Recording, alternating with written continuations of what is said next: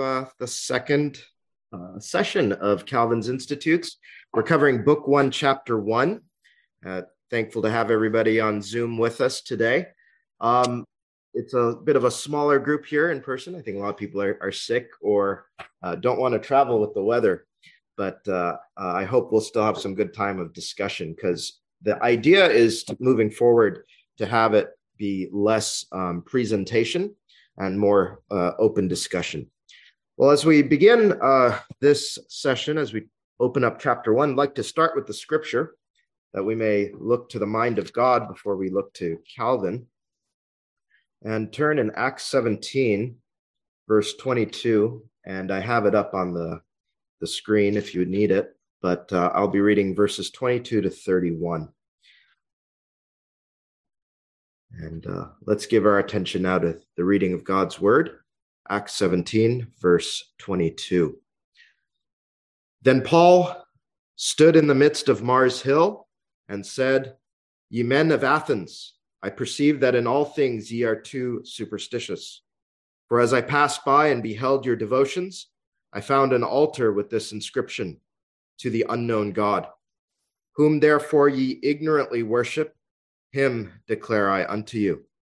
God, that made the world and all things therein, seeing that he is Lord of heaven and earth, dwelleth not in temples made with hands, neither is worshipped with men's hands, as though he needeth anything, seeing he giveth to all life and breath and all things, and hath made of one blood all nations of men for to dwell on all the face of the earth, and hath determined the times before appointed, and the bounds of their habitation, that they should seek the Lord, if haply they might feel after him and find him, though he be not far from every one of us.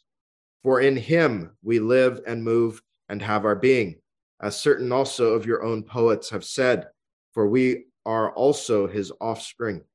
For as much then as we are the offspring of God, we ought not to think that the Godhead is like unto gold or silver or stone, graven by art and man's device. And the times of this ignorance God winked at, but now commandeth all men everywhere to repent, because he hath appointed a day in the which he will judge the world in righteousness by that man whom he hath ordained, whereof he hath given assurance unto all men, in that he hath raised him from the dead. Amen. May God bless the reading of his holy word tonight. Well, as we look to Book 1, Chapter 1, we consider the knowledge of God and the knowledge of ourselves. And here in this portion of God's word, we find the Apostle Paul doing something very similar to what Calvin does in the opening of the Institutes. And he declares two things that we recognize in chapter 1, which is the knowledge of God and the knowledge of ourselves. And he says he's declaring the true knowledge of God to those who will hear. You see that here in underlined in verse 23. Him declare I unto you. And he first gives the knowledge of the true God, that he is the creator God, which is where Calvin begins, isn't it? That he does not dwell in temples made by hands, because he himself is unmade, right? That's the argument against idolatry that later on Calvin will present too in the book, in the Institutes, is that God cannot be represented by the creation because he is the creator and he is above the creation, and he's not made by the hands of anything. And so he cannot be represented that way. And so here he reveals the creator-creature distinction. God does not need anything. Instead, he is the source of all things. He gives life, breath, and all things, as you see in verse 25. And he has made all nations of men. He has made all of us, in other words. There's not a single man, woman, or child that is not made by God. And so then, What are you doing? see, there's somebody on, there you go. All right. And so we see in here that our lives come from him, and he is declaring, Paul is, the knowledge that we ought to have of ourselves, which is that we ought to know that we are created beings.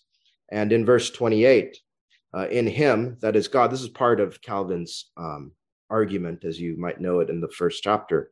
For in him, meaning God, we live and move and have our being. That Our lives come from God, and our lives are sustained by God. We are totally at the dependence of God. We are not independent of God in any way. And this God, the true God, and this will lead to the gospel, of course, has a message for all men. He commandeth all men everywhere to repent. That means to turn to him and to turn away from their sin, to turn to the one he has appointed, that he will judge the world in righteousness. This is Jesus Christ, God in the flesh, right? And that's where we will go eventually in the Institutes, but we will get there in due time. So anyway, what we have here is Paul doing what Calvin does at the opening of the Institutes. He declares that we need knowledge of the true God, and he also declares that we need knowledge of who we are in relation to that God. With that, then, let's pray. Our Father and our God, we are thankful that you have declared yourself to us in the Word of God. And we come now, Father, once again, not to extol a man, John Calvin, or his work, but instead that he may be a guide to us to the true God through the Holy Scriptures.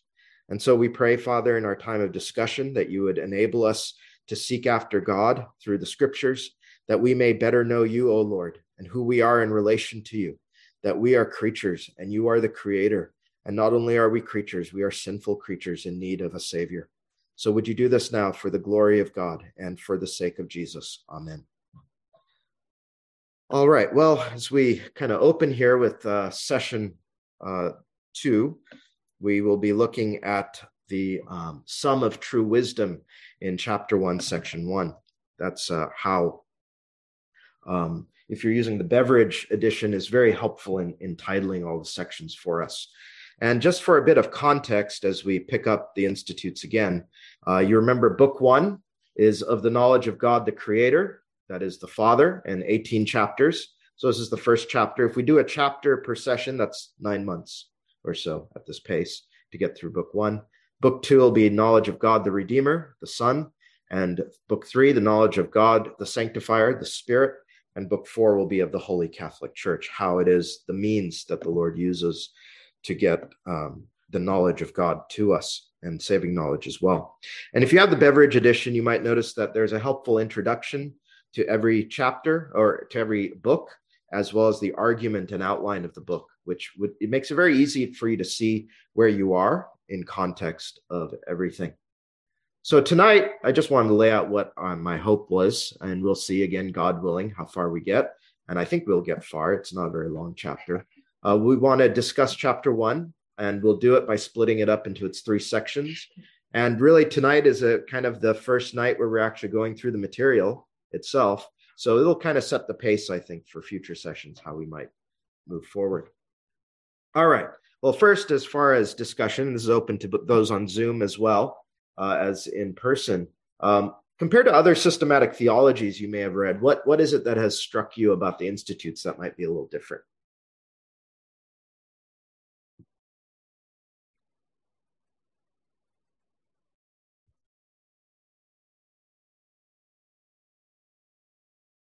I think a lot of them tend to start with the scriptures. Okay. Speaking of just giving that as the foundation, the Word of God. Okay. Under the assumption that that's got to be our presupposition right. for knowledge. Yeah. So how our confession begins, right? And that's kind of, I think ever since the Westminster Confession, especially, systematics have been ordered in that direction. But a lot of times, I think in Calvin's era, you start with the doctrine of God, and then how God reveals himself, I think, is kind of the way that. So yeah, these days, though, you're right. It's almost always start with the doctrine of the Word, like our confession does. So yeah, that's a great point of distinction. Anything else about things you've noticed about maybe the language or things that maybe even of his time that's a little different? I think Andrew mentioned something very good.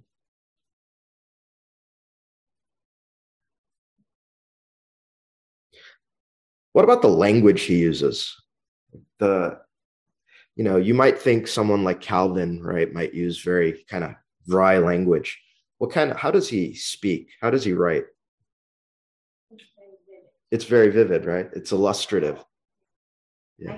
I'll probably remember forever him talking about Roman Catholics reading the church fathers and saying that supports him, and he was like, and so it seems they look for dross amongst gold.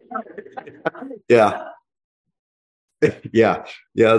That's great. Yeah. He sort of draws you into the doctrine, doesn't he? Through the language he uses. He doesn't just sort of say A, B, C, proposition 1, 2, and 3. He does that, but he also has a wonderful mastery of language. Blunt. Yeah. It's very blunt. I don't remember if it was the first chapter, but he'll often say, if you reject this, then you're dumb. Yeah. Yeah. Right. Yeah. Yeah. It's very matter of fact, isn't it? That's good. Pastorally, how might he also, we talked in the first session, it was meant to be a compendium of the Christian religion for ordinary people. A lot of people seem intimidated by the institutes, but did you notice that it's actually a very pastoral work in a lot of ways, isn't it? He's, especially when you think of the medieval scholastics, right, who begin with, or even the defense of the science of theology, right? Here you have Calvin is very much, what's his first concern? Like, what's the first concern of the book? Pastorally. How we view ourselves. How we view ourselves, right? That's right. He wants everybody to know who they are, essentially, in relation to God. And so it's not theology for the sake of theology. You can see that. He immediately gets to the heart of the matter. Who are you and who is God, right? And it's, he doesn't start with things about the divine energies or anything like that. It's very, very practical in a lot of ways. Very good. Any other observations about just style or method? Very approachable. It's not like reading a textbook or a publication that's all lofty. It's very approachable to the average person, especially maybe not to us, as the English language has kind of devolved. But back then, I could imagine this was very, explain it like I'm 5. Yeah, that's right. Very approachable. Very good. I remember I read in one of his biographies that when he would preach, he often didn't have notes. And men tend to look at that and think, oh, he's so bright, he's so wise, he's so gifted, he doesn't even need notes. But he intentionally did that because his thought was, if I write things out in a script, it will tend to, I will write them more eloquently. I will write them more, in the opposite manner of what you're saying, like a very learned speech. Whereas if I just speak them in the moment, it will be to the congregation. To the congregation. To them. Yeah. He'll be seeing them and have them in mind. That's good. That's good. Of course, he was a genius to be able to do both of those at the same time. I can't do that.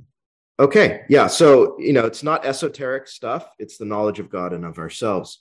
And so this is, hold on. Let me first back up. I had a second question. It was covered by the Zoom window. Were there things that were very impactful from chapter 1 that you found important or interesting, or even just clarification or emphasis that, you may not have seen in the past? That there's no excuse that we don't or can't know God through natural revelation and through God's providences. Okay. Yeah. Man is without excuse.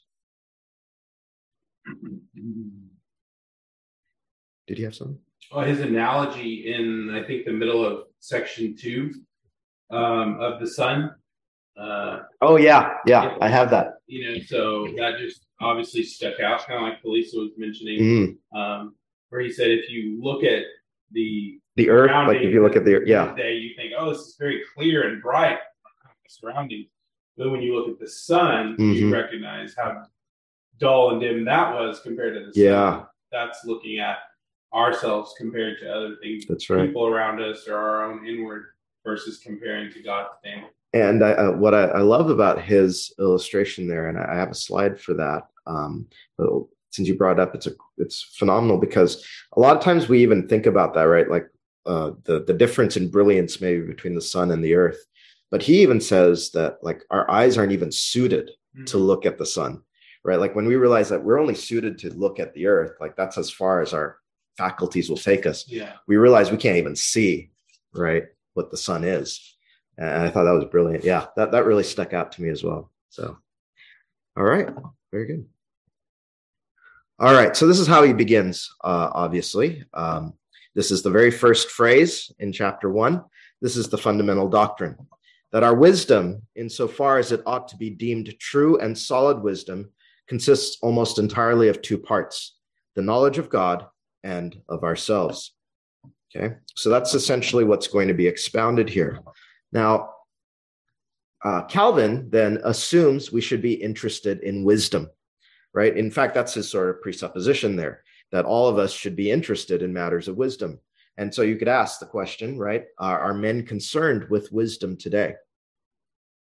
And if so, what kind of wisdom? Foolish wisdom. Okay. How can I get what's best for me on this earth right now? Okay. What makes that foolish? Because it's temporary and it's all going to turn to dust. I mean, I see these, dumb phenomenons like people like Andrew Tate and their followers who are just all about, I can give you the secrets to getting in Bugattis and, fame and money and power and blah, blah, blah. And that's what a foolish man desires, not a wise man. But in their own perception, they see it as wisdom. Yeah, very good. Is there a book in the Bible you're familiar with that sort of speaks to the folly of that?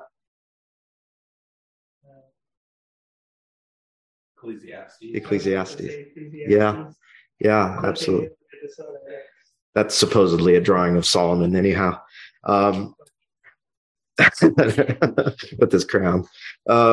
Yeah, so men are concerned with folly, in other words, at least biblically speaking. They might count it wisdom is what I'm hearing, but it's really foolishness, life under the sun, essentially, concerned with matters concerning self and this world, and so on.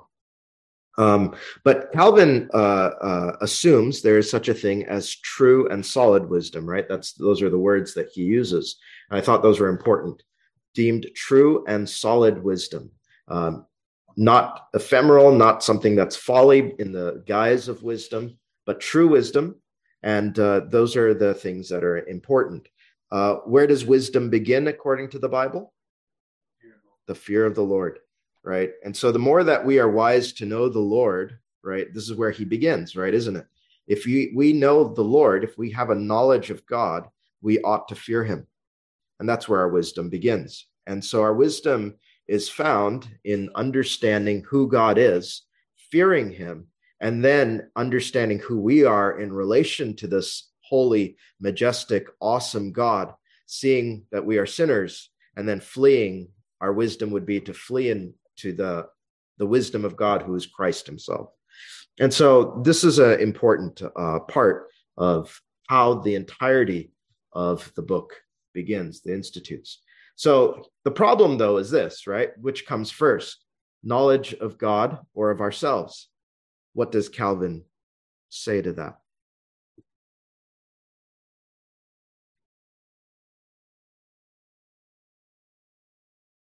Knowledge of God.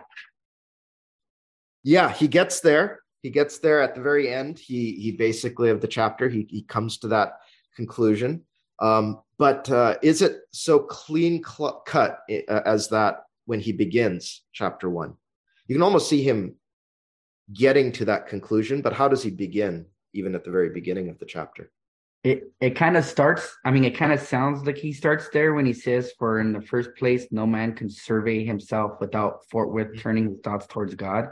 But then you're right, it kind of moves on to a man's own perception of God with self-knowledge. Yeah. He basically says they're interrelated, right? That they're connected together by many ties. And he says there's a difficulty even in determining which of the two precedes and gives birth to the other. And so, yeah, like you were saying there, he kind of wrestles through the question through the first chapter and then lands on, like you said in the beginning, he gets to God, right? God is where we have to begin. But these are interrelated. And this is the struggle, right? We cannot separate that knowledge so clearly, because what did we read in Acts 17? It was, in him we move and live and have our being, right? And so there is a kind of interconnection there between us. Like, do we begin with the knowledge of myself as a sinner, as a creature? Well, if I'm a creature, then there must be a creator, right? You can go in that direction. But a lot of times we start with ourselves.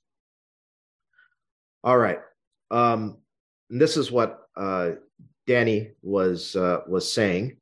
For in the first place, is a quote from the Institutes: "No man can survey himself without forthwith turning his thoughts towards the God in whom he lives and moves."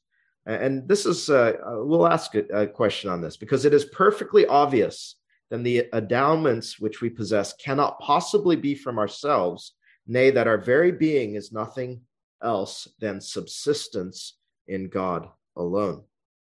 And so I guess the first question is, do we realize that we are not self-made, right? Is this a question that many people ponder? Is it a question? Yeah, do you know people who ponder the question? Like, am I self-made? Is there a creator? Was I created? Am I dependent on someone? I think people don't put it towards themselves, but they put it towards, the universe. And then you Okay. get the whole chicken egg argument. Like that.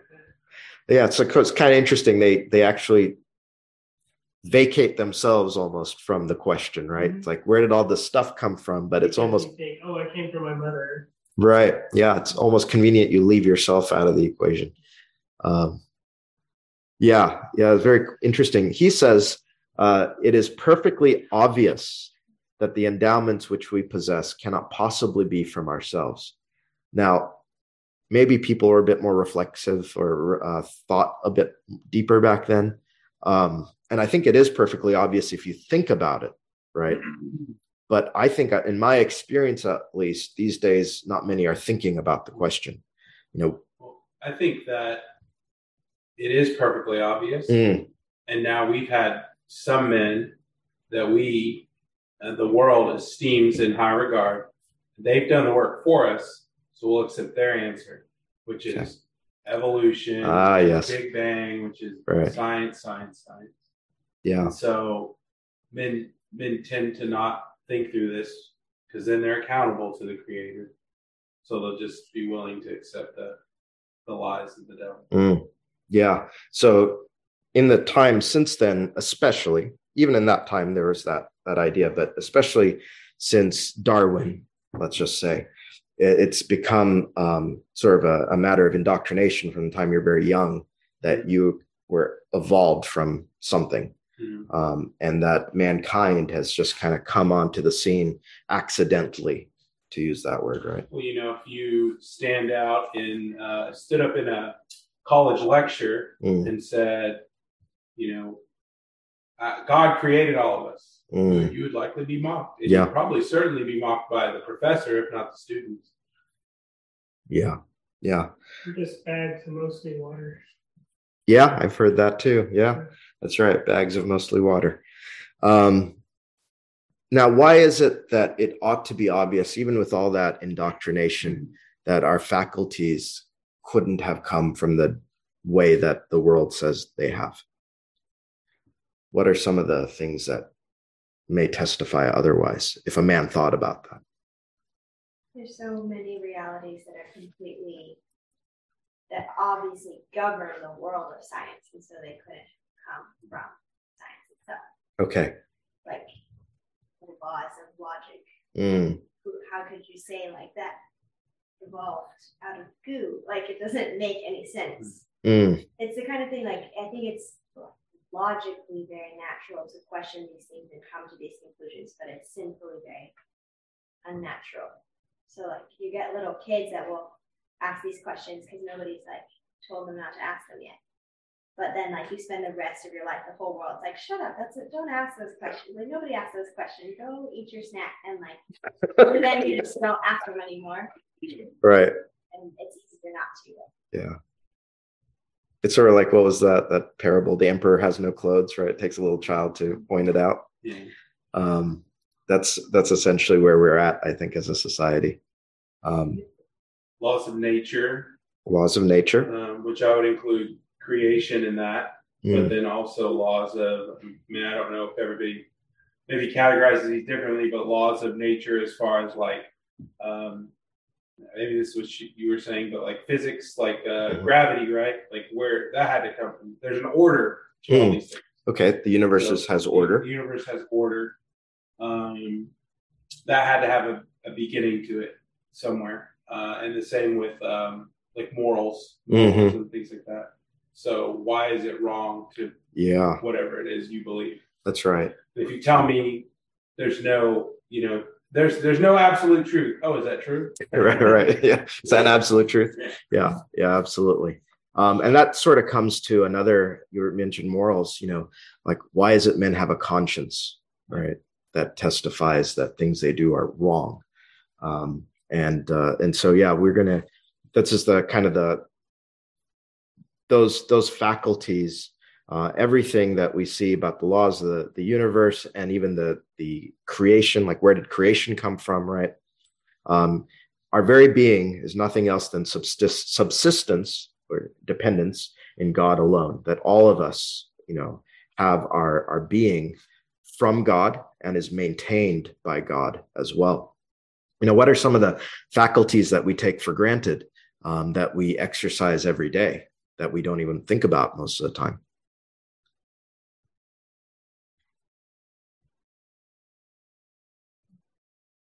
What's that?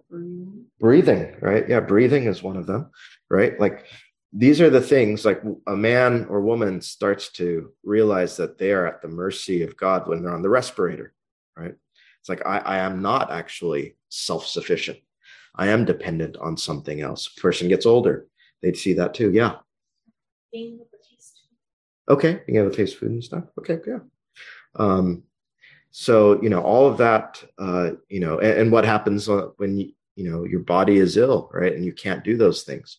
You start to notice that I'm dependent on something else, on someone else. Very good. And second place, those blessings which unceasingly distill to us from heaven are like streams. Here's that illustrative language, are like streams conducting us to the fountain. Here again, the infinitude of good which resides in God becomes more apparent from our poverty. Now, what kind of poverty is it that Calvin is speaking of? He's saying here that we ought to know that we are in poverty.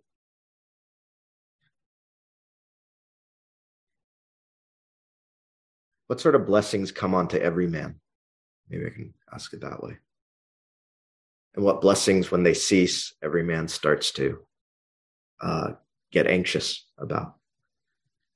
Basic provision, right? He sends his rain on the just and the unjust alike. And what happens when he stops? You suddenly realize, I need God to provide these things, right? Even as modern man, as modern as we are in all of our technology, once the rain stops, everybody starts to freak out, because what are we going to do for water? Basic things like that. You see, Texas can't even survive a snowstorm, and we shut down. So it's like the Lord grabs our attention in those things, doesn't he? And he sort of say, "Wake up! You're dependent on me." A tornado comes or a hurricane, and suddenly we realize that we are not the center of the universe like we think. We're not. And God said that himself. Is there a calamity in the land? And have I not sent it? Yeah, done it. Yeah. Very good. So these things ought to be obvious to us, in other words, is what Calvin is saying. In particular, the miserable ruin into which the revolt of the first man has plunged us, so that's the fall, compels us to turn our eyes upwards. Not only that, while hungry and famishing, we might thence ask what we want, but being aroused by fear may learn humility. For as there exists in man something like a world of misery, and ever since we were stripped of the divine attire, our naked shame discloses an immense sense of disgraceful properties, every man being stung by the consciousness of his own unhappiness, in this way necessarily obtains at least some knowledge of God. Now, what is this knowledge of God that he is speaking of here? Compare it to what he says of ourselves. What does he call us?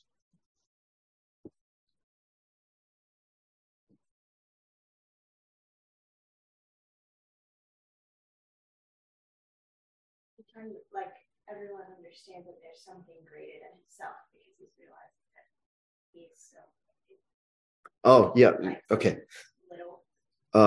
I think wicked was where actually I think he's going with this, because he uses what? The miserable ruin of the first man, right? The rebellion of Adam has plunged us into a certain kind of misery, right? So it's not just, and he's getting at, it's not just the gulf between us and the creator, just in terms of the creature creator distinction. Instead, he's saying it's also our ruin into sin, right? It compels us to look upward. What are some of the sorrows that come upon us as a people due to sin that causes us to sometimes just cry out to the Lord, whether we are Christians or not? There's certain miseries that come out of sin, aren't there? What kind of miseries? Death is the obvious. Yeah. Death, right? And it sort of goes back to Acts 17, right? People will reach out to the unknown God in times of distress. What's the expression? There are no atheists in foxholes, right? Everybody knows that there is a creator because of our misery too. There's something, right, to this misery that testifies that there is something wrong with our race. And so he says it exists in man something like a world of misery ever since, this is again speaking of being kicked out of Eden, right? Our naked shame. So when he says naked shame, and this is having to do, of course, with moral things, what testifies to our shame without even the word of God?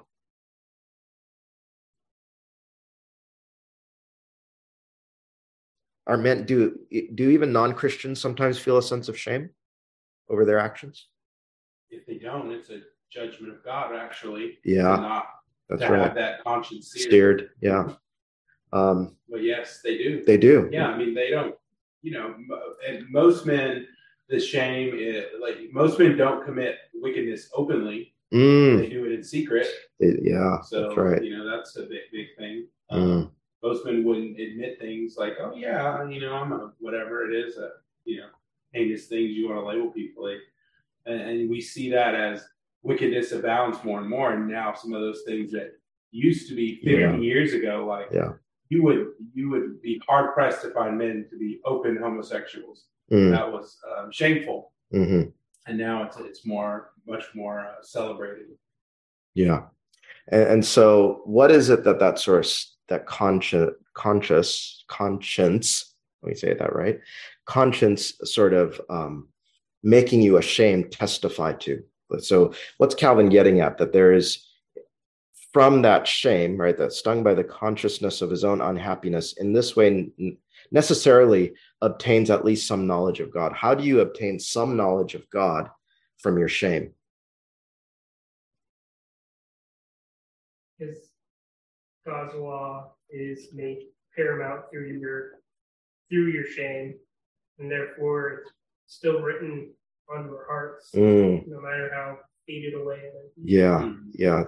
So there's somebody has a law that's greater than myself that says that the things that I do are wrong. That goes to several of the things. Even you were talking about natural laws.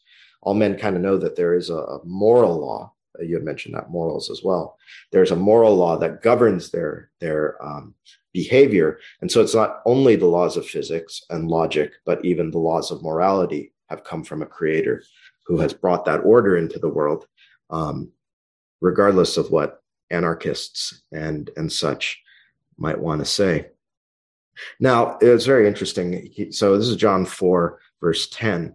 And I used Calvin's commentaries because he has some very interesting remarks here, or pertinent remarks to this study in the Institutes. So this is Jesus to the Samaritan woman. And Jesus answered and said unto her, If thou knewest the gift of God, and who it is that saith to thee, Give me to drink, thou wouldst have asked of him, and he would have given thee living water. Now, what is it that Jesus revealed to the Samaritan woman?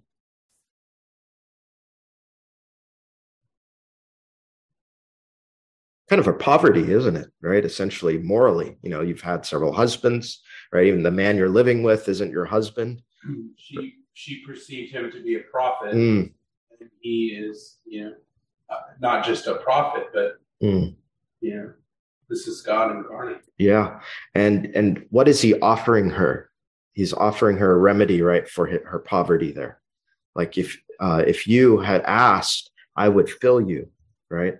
And so Calvin, he comments here and he says, by these words, we are taught that then only do we know what Christ is when we understand what the Father hath given to us in him and what benefits he brings to us. Now that knowledge begins with a conviction of our poverty. For before anyone desires a remedy, he must be previously affected with the view of his distresses. Thus the Lord invites not those who have drunk enough, but the thirsty, not those who are satiated, but the hungry to eat and drink. And why would Christ be sent with the fullness of the Spirit if we were not empty? And so the idea is, this happened last time too. I don't know why. Let me connect the display again.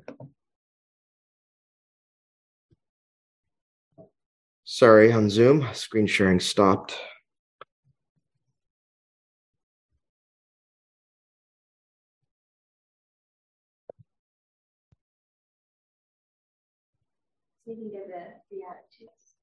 Oh, yeah.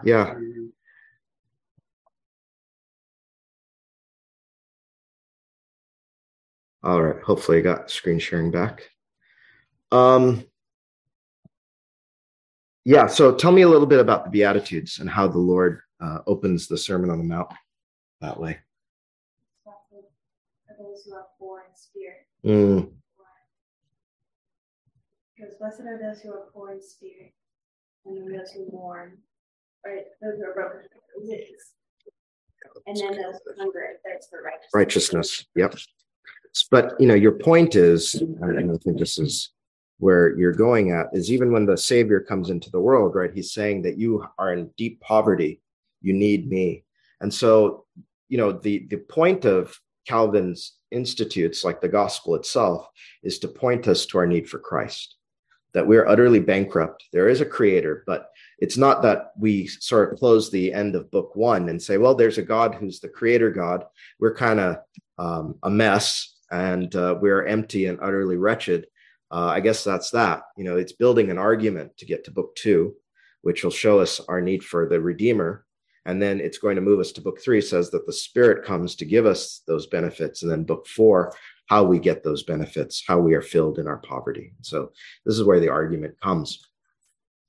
And so this is, again, we continue on in chapter 1. We are accordingly urged by our own evil things to consider the good things of God. And indeed, we cannot aspire to him in earnest until we have begun to be displeased with ourselves. I think that is a wonderful, wonderful point, and how contrary that is to the spirit of the age.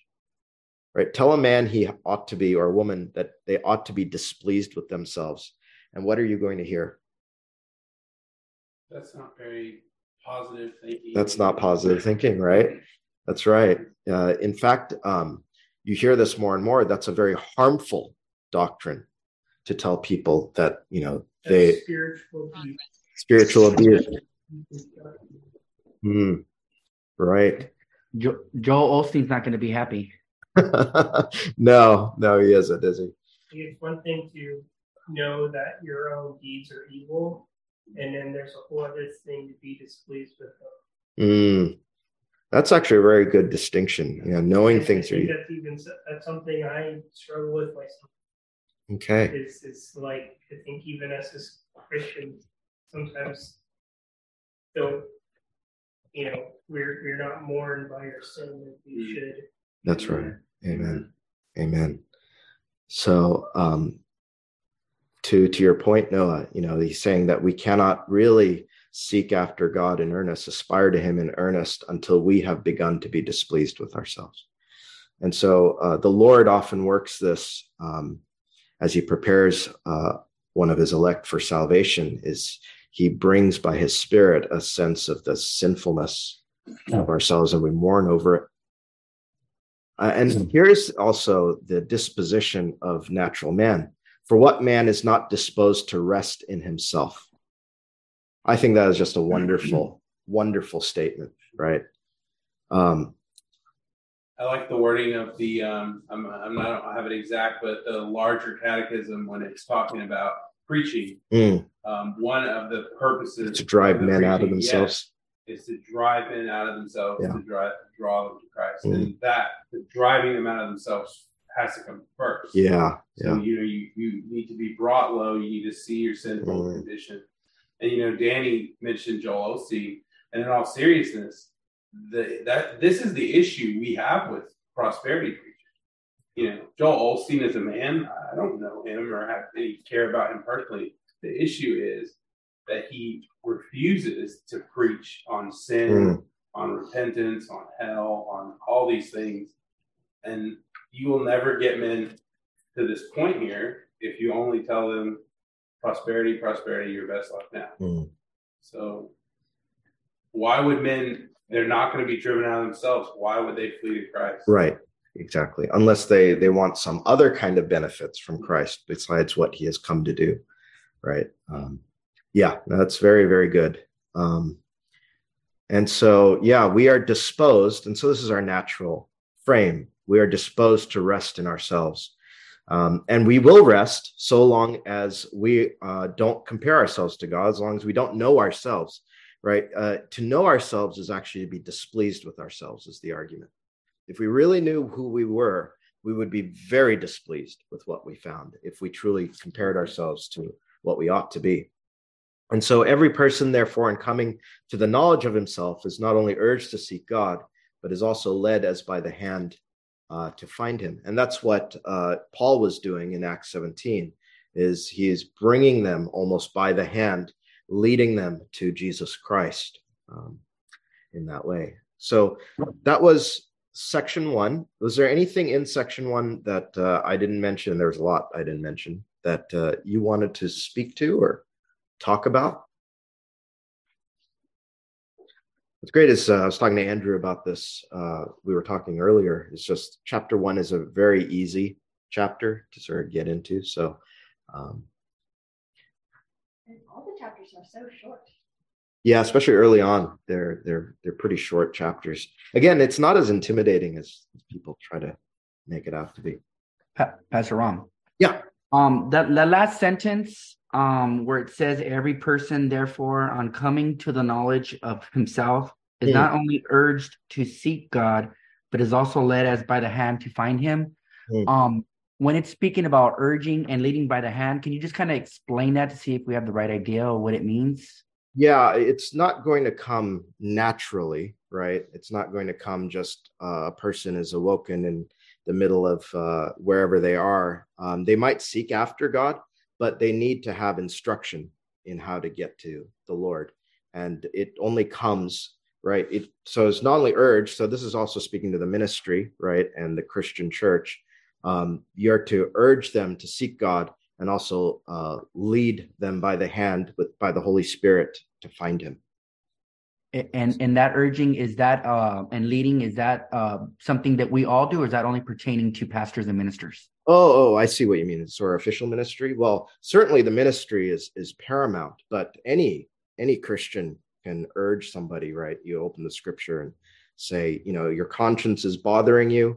This is why. Let me explain why. Let me show you, Romans 3 or wherever you'd like to go in the scriptures, and lead them, to the Lord Jesus Christ. And in fact, that's a very kind of, you almost imagine a kind of, I don't have totally an understanding of what Calvin intended when he wrote that, right? But it's almost a very pastoral thing, right? Leading by the hand to find him. You imagine the way we interact with our children, right? Is you lead them in that way. So anyways, that was my thoughts. I don't know if anybody else had anything there. Good question, though. I thought I understood him to be saying, like, learning about yourself is what is leading you to seek God. Yeah, on coming to the knowledge of himself. But he needs to, sort of like the Ethiopian eunuch, right? Somebody needs to help lead them to the Lord as well. And so, if you have somebody who is troubled in their conscience, right, they're not going to just the knowledge of God doesn't just get zapped into their mind. The knowledge of the true God doesn't just kind of come there. Like in Acts 17, I declare him to you, right? Somebody, or you pick up, or they have a Bible, right? Like Augustine or Luther, and they're led by the word of God to him. But they need that. He'll get there eventually, but special revelation is the means that the Lord will use to lead you there. Which is what the confession is what it's saying, this here, like Calvin, the light of nature is sufficient for men to be without excuse. Yeah, that's right. But we acknowledge that it is not sufficient for revelation to saving knowledge of very good. So, which is why you see the unknown God, which is why you see false religions abound in our day. Yeah. It's not that there's just Christianity and there's just atheism. There's all these other false religions because men see they're without excuse, and now they're blindly seeking after God. Very superstitious, as Paul put it in Acts 17. So, all right. So section 2 is summarized sort of as effects of the knowledge of God. And so now he comes to, I think Danny had mentioned it, as you sort of wrestle through the knowledge of self and the knowledge of God, Calvin then starts to land on we need to know God first in order to really understand ourselves. On the other hand, it is evident that man never attains to a true self-knowledge. So you can know something maybe of your standing, but not a true self-knowledge until he have previously contemplated the face of God and come down after such contemplation to look into himself. And so this is what we kind of, as we transitioned out of the end of that chapter, I think that's helpful to see what being led to the Lord, looks like. You have to actually contemplate the face of God. And there's only one place you can do that, obviously, which is the Holy Scripture. And the things that you will notice, Calvin draws out, and I thought this was such a fantastic picture, vanity. And that's sort of what our pride is like. It's this lady kissing the mirror. That's what we are naturally. We're very taken by ourselves, right? We're very self-satisfied. For such is our innate pride. We always seem to ourselves just and upright and wise and holy until we are convinced by clear evidence of our injustice, vileness, folly, and impurity. Convinced, however, we are not if we look to ourselves only and not to the Lord also, he being the only standard by the application of which this conviction can be produced. So we'll never understand how rotten we are until we look at perfection, in other words. And he's saying that's our pride, right? We're prideful naturally. We naturally think very highly of ourselves. Even the person who disparages themselves and is, just always seems to be down on themselves. Even that's kind of a point of pride. They're thinking about themselves way too much, right? And not necessarily comparing themselves to who they ought to be comparing themselves, which is to the Lord. They're not convinced. They're like how many people who are down on themselves are convinced they're vile. They're just kind of like, I'm not as good at doing something as somebody else maybe, or I'm always making a mess.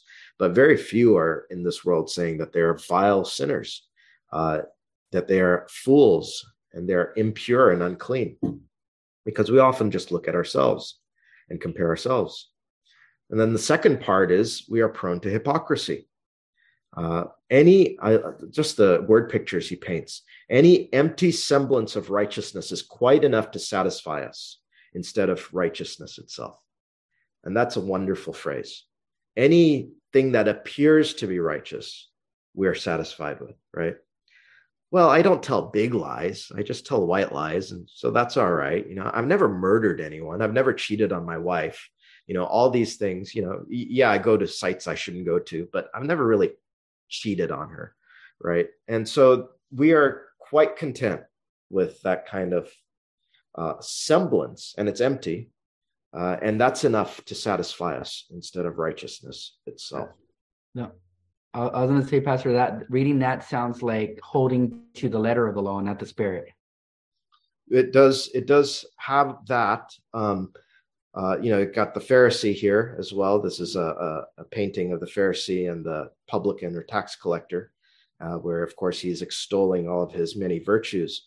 But even the one who doesn't quite know all the law of God, at least as it is revealed, just has whatever's revealed through natural revelation, they're happy with whatever it is, whatever rules and terms, right, that they think that they are keeping.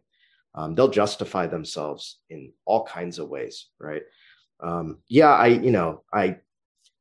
did steal from that guy, but he's got plenty of money, right? Like, I charged him too much, but you know what? What's the big deal? He's a millionaire, right? We're easily able to satisfy our own conscience, in other words, if that makes sense, Danny. No, yeah, it does. It totally does. When you were reading that and talking about what you were saying earlier, it made me think about that. And one quick question: are you gonna put these on the Slack again? These slides? Yeah, I can do that. Sweet, thank you. That way you can have your sweet Pharisee art if you'd like to hang that. And Solomon. Yeah, and Solomon. There you go. So yes, this is exactly the point. And then there's that added problem of legalism that Danny had mentioned, which is later on, of course, we'll realize that the law is spiritual, right? It touches the inward man and not just the outward actions. And so we're quite happy with any semblance of righteousness and say that's sufficient. And this is the illustration that Andrew was talking about before. Nay, the bodily sense may furnish a still stronger illustration of the extent to which we are deluded. This is also what Andrew was saying, that he was quite blunt in his words. There is no self-esteem here that you're going to find in Calvin. We are deluded in estimating the powers of the mind. And this is the illustration. If at midday we either look down to the ground or on the surrounding objects which lie open to our view, we think ourselves endued with a very strong and piercing eyesight, like our sight is great. But when we look up to the sun and gaze at it unveiled, the sight which did excellently well for the earth is instantly so dazzled and confounded by the refulgence as to oblige us to confess that our acuteness in discerning terrestrial objects is mere dimness when applied to the sun. And we even know more about that phenomena than Calvin did in his day. There's the earth and there's the moon in comparison to the sun, right? And we think, even the earth is so vast, but when we don't consider who we are in the grand scale of things. And if that's the sun, what of the Lord, who has made the sun? Even our faculties are unable. So this is what man, right? You think about the scientific endeavor, right? There's sort of this idea that we can comprehend pretty much everything if we just put our mind to it. And that's not true. That's why sometimes people have problems with the Trinity. It's like we assume that we are going to be able to, in fullness, understand any concept that comes across our way. And it's kind of funny, some atheists I've met, they might have had trouble with calculus, but they think that they're going to have, a grand time in being able to tell you why God cannot exist. It's we again are too prideful. We're too deluded into thinking that we need to be humble and see that we are not what we think we are, and especially when we compare ourselves to the Lord. And so then he goes and he says, thus too it happens in estimating our spiritual quality. So he's making a connection there between that illustration and our spiritual state. So long as we do not look beyond the earth, we're quite pleased with our own righteousness, wisdom, and virtue. We address ourselves in the most flattering terms and seem only less than demigods. That was a wonderful phrase. But should we once begin to raise our thoughts to God and reflect what kind of being he is and how absolute the perfection of that righteousness and wisdom and virtue to which as a standard we are bound to be conformed, what formerly delighted us by its false show of righteousness will become polluted with the greatest iniquity. What strangely imposed upon us under the name of wisdom will disgust by its extreme folly, and what presented the appearance of virtuous energy will be condemned as the most miserable impotence. Of course, there's Isaiah there, Isaiah 64:6. But we are all as an unclean thing, and all our righteousnesses, all of our good deeds are as filthy rags. This is what man is meant to come to the realization of. when he actually understands who we are compared to. Okay, any further reflections on What was the word that was covered up? What is what kind? what was covered? Oh, what is fallen man next to God? Yeah. So not only are we creatures, right, and the gulf between us and the Creator is so vast, but also we're fallen on top of that, and that's what makes it even worse. I was going to get to this in just a bit, but we might as well talk about it now since you brought it up. The sinless angels before God, right, are covering their face, right? His glory is so. He has a good yeah. quotation. Yeah. How much more than fallen man who's a sinner, right? Even by nature, right, we are less than the angels, but now we are fallen and so much less than that. And anything else on section 2? I was just thinking, could we say in that sun analogy picture, that's one of the uses of the law? Well, would that be a good analogy, or the sun there would be like the law of God? Yeah. But that's what shows us, again, like you were referencing, our problem is we compare ourselves to other sinful men, right? So I'm always better than like Hitler. Yeah. Or that's right. Yeah, usually Hitler's the bar. Yeah. So yeah, we can always, if we're using those kind of standards, we're always going to be okay with ourselves. Yeah. But then that perfect standard is what it causes us to be undone. Amen. Yeah, and especially when we see sort of the depths to which the law reaches, right? Sometimes we just have a surface reading, but then you, like the apostle, when we realize who we are, oh, wretched man that I am, right? And we really do see how far right? Romans 3, right? We've all sinned and come short of the glory of God. Yeah, so absolutely. And that's just in terms of sin, not even in the creator-creature distinction. Like the gulf is so vast in so many dimensions, right?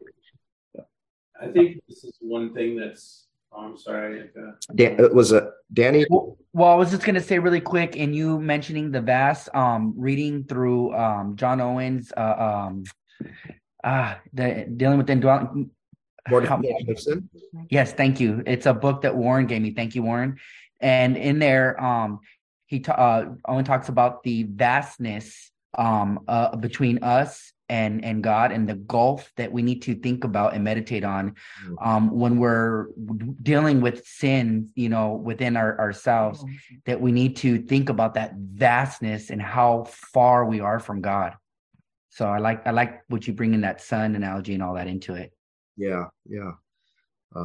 Absolutely. That's something we don't dwell on very much. And that's, again, even as Christians, even those of us, I trust most, if not all of us on the call or here are born again, we still don't think about that as much as we should, right? We're going to get to that because this is going to be the illustrations, and he's going to use some of the holy men of old, right? Isaiah is a prophet of God, right? Or Job, they themselves, believers, didn't think on the vast gulf between themselves and God until God confronts them. And then you really see that gulf between even the righteous, made righteous in Christ, and God himself. And so he speaks of, and he uses illustrations out of the scripture of holy men who are struck with the dread of God. Hence that dread and amazement with which, as scripture uniformly relates, holy men were struck and overwhelmed whenever they beheld the presence of God, right? Even our boys and girls know, you go through the Old Testament, every time a man meets God, he thinks he's about to die. When we see those who previously stood firm and secure, so quaking with terror, right? And that's what we see with these saints, right? Whether it's Isaiah or whoever, that the fear of death takes hold of them. Nay, they are in a manner swallowed up and annihilated. The inference to be drawn is that men are never duly touched and impressed with a conviction of their insignificance until they have contrasted themselves with the majesty of God. And that majesty, his holiness, is in, like we talked about, in several dimensions. So Frequent examples of this consternation occur both in the book of Judges and the prophetical writings, so much so that it was a common expression among the people of God. We shall die, for we have seen the Lord. Hence the book of Job, also in humbling men under a conviction of their folly, feebleness, and pollution, always derives its chief argument from descriptions of the divine wisdom, virtue, and purity.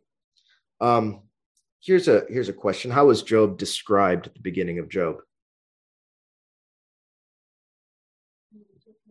Yes, yeah, he's the most righteous man, right, on the earth. So this is the man who is the most righteous man on the earth. And, he obviously goes through his difficulties. Later in the book, how is it, though, that Job is truly humbled? It's not even his disease. It's not him having his children taken away. How is Job humbled in the book? Where were you when I did blank?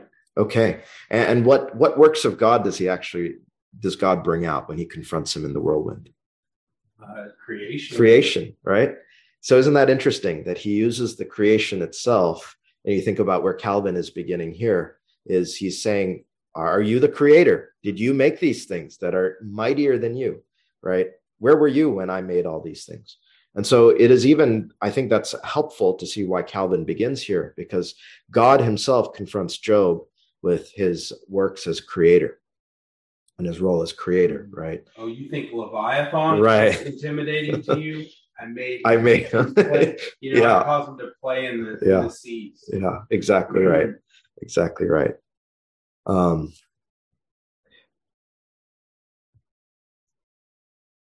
get my mouse cursor again. So, and then he says, nor without cause, for we see Abraham the readier to acknowledge himself but dust and ashes, the nearer he approaches to behold the glory of the Lord, and Elijah unable to wait with unveiled face for his approach, so dreadful is the sight. And what can man do, man who is but rottenness and a worm, when even the cherubim themselves must veil their faces in very terror, right? And so this is what we were talking about before. It's not only that we are less than God in our being, but we are like that photo there. And that was the least grotesque thing I could probably pull up when it came to rottenness and worms in a search bar. There's some pretty vile things when you look at, and I mean just in terms of like gross naturally of rotten stuff and worms. But that's what we are, right? This is where our self-esteem must be, is that this is what we are. We're rottenness and worms. Fallen man is not even this wholesome in God's eyes, right? That's if any man looked into our heart, right? I often speak to people and I go out evangelizing this way. Like, what would happen if I could plug your heart into a projector and put it out for the world to see right now? You'd be so embarrassed by what's in there, right? And what about God, who sees into the heart and evaluates a man by his heart? And so the question here, and we've already answered it essentially, but is God's holiness limited to the truth that he is sinless? Like, is it, sometimes we just think of his holiness and we think, okay, it just means that he is sinless and righteous and pure morally. But is that the limit of what the Bible means by God is holy? That he's utterly set apart from us, like you already said, so many in every facet of being. Yeah. And like our morality is one facet of our being, and he's set apart from us, but all the other. Yeah. Like in his simplicity, divine simplicity, and his separateness from the creation, right? He's not material in any way. His power is infinite. He's eternal. He has never had a beginning. He never will have an end. And so in every possible dimension, it seems, God is so other from us that even if we weren't fallen, right, coming into his presence, like the cherubim, we would have to shield ourselves. And he says, to this undoubtedly the prophet Isaiah refers when he says in Isaiah 24:23, the moon shall be confounded and the sun ashamed when the Lord of hosts shall reign. When he shall exhibit his refulgence and give a nearer view of it, the brightest objects will in comparison be covered with darkness. And so even the heavenly bodies are insignificant. That's what's actually covered by the Zoom thing, is that even the heavenly bodies will be seen as nothing, right? One of the things that we've lost today because of light pollution is to look into the heavens and just see the majesty of what God has created. But all of those things are going to be nothing compared to the revelation of God when the Lord of hosts reveals himself, right? Everything will seem, you put a man, just 100 miles from the sun and he'll be in terror. Imagine what he would be like in the face of God. And so that's what man has to come to the knowledge of. And interestingly, we will have no sun or moon or anything. Yeah, he himself will be the light. That's right. Yeah.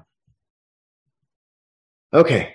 And so where this is going next, I think we made good time. It's about an hour. Through the knowledge of God and the knowledge of God and knowledge of ourselves are bound together by a mutual tie. So that's how we began. This is what Danny had alluded to earlier. Due arrangement requires that we treat of the former, meaning the knowledge of God, in the first place, and then descend to the latter, which is the knowledge of ourselves. And that's what he did, is he essentially laid out the case for how he's arranging the rest of the material, right? We're going to begin with the knowledge of God. We're going to consider ourselves in view of him. And here's the problem, and I wanted to deal with it just a bit tonight, even though Calvin will deal with it quite well, but it'll be many, many weeks.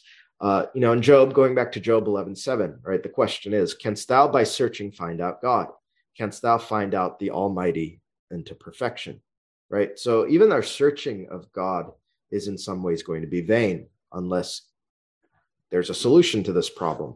And I thought it was so wonderful when you read 2 Corinthians 4:6, right? For God who commanded the light to shine out of darkness. So what's that? His role as what?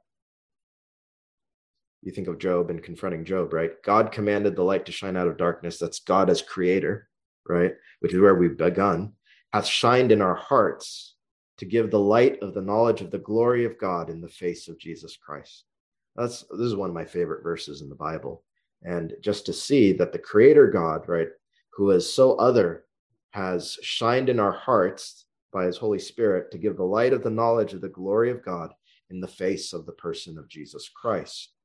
And I think it's so wonderful how Paul begins here with God, the creator. And what did Jesus say? If you have seen me, you have seen the Father, right? And so this is helpful for us.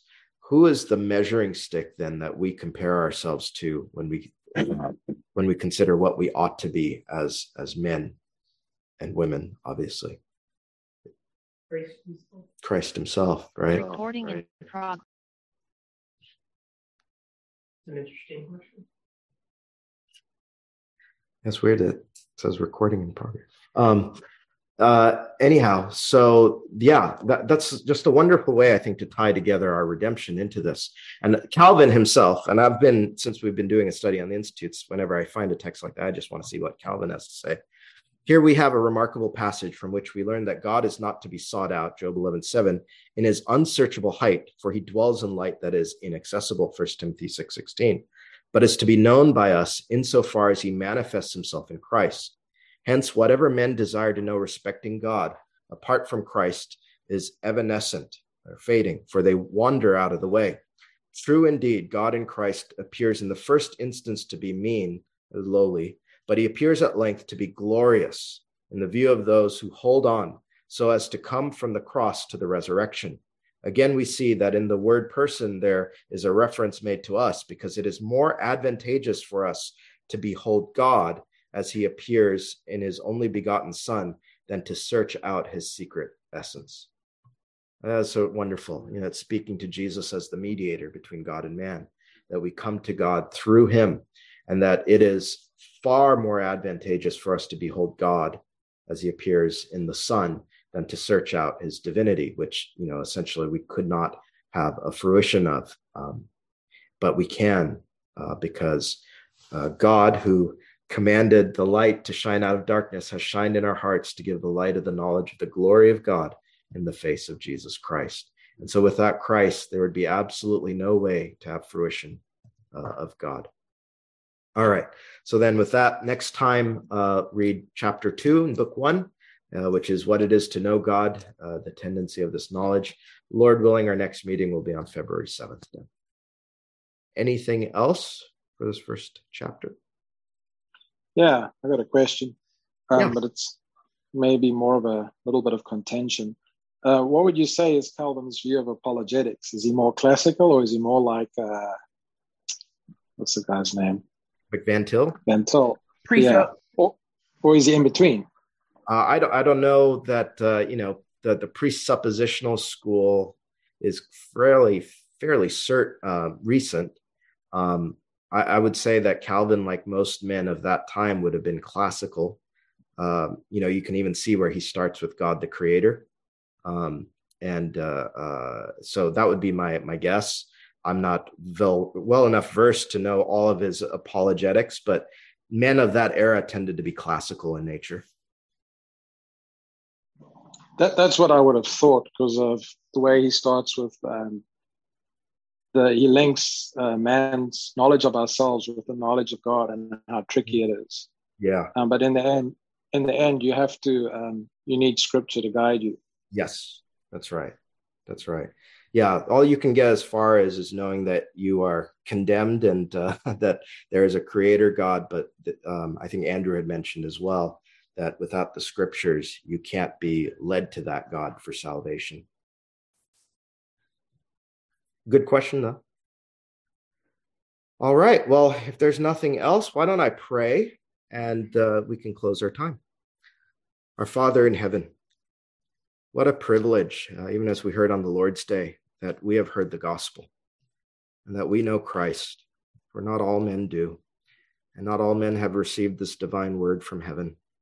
And we thank you, Lord, for revealing into our hearts the wretches that we are apart from Christ, that we are insignificant, rotten worms. Our soul has no health in itself.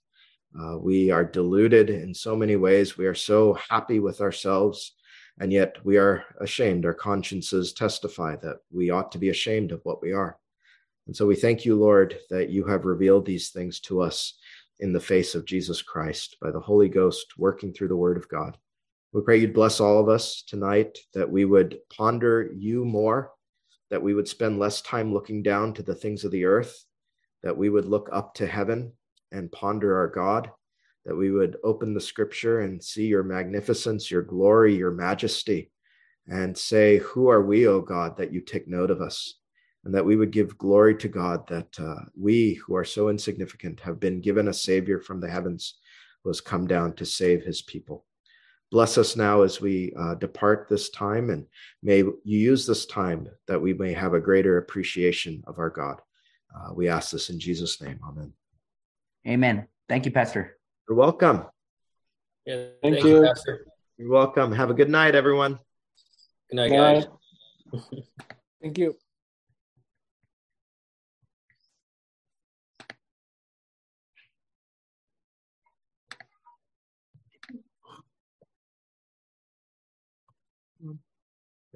Mouse cursor back. Here it is.